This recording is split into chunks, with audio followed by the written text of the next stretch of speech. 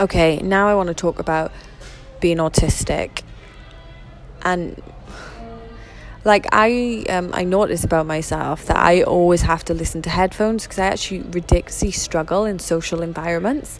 So for example, I try to talk to my friend on the phone and take my headphones off, and oh my god, people was laughing like really loud, and it just hurt my ears, and it just made me really angry, and I just actually couldn't take it.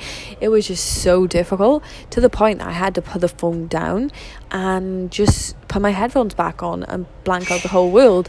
And that is actually something autistic people do, and I've always avoided going out on social. I just don't like being touched or anything like that. I've always been that way inclined. And it's quite funny how, because I know being autistic or dyslexic is such a fucking advantage, that I'm just like, yeah, well, maybe I am autistic. That'd be great. Autistic people are so good at this and this and this.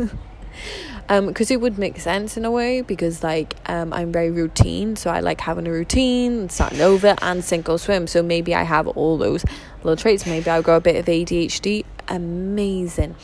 But that's it. When you program your mind to see the actual advantage of these traits in people, or the way they think, that you would actually look forward to having them and embrace them with both hands. Where a lot of people, if they don't know that and they've just been brainwashed to think that autism or dyslexia is a really bad thing, they'd be like, I'm autistic, this is really bad, blah blah blah.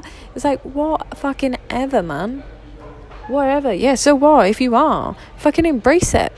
And there's always different levels and different spectrums, but that's you. Like, fucking hell, we all got our fucking faults, you know. No one's fucking perfect. So just know who I'm definitely dyspraxic, man. Fuck me, how much I forget every year. And you just then safeguard yourself. Like, for example, I can't really read. I got to write out a book. I use different color pens. I have a morning routine, I journal, I write everything down. It just made me an extremely efficient person, where everyone thinks I'm ridiculously organized. So change your mindset on it, okay? See ya.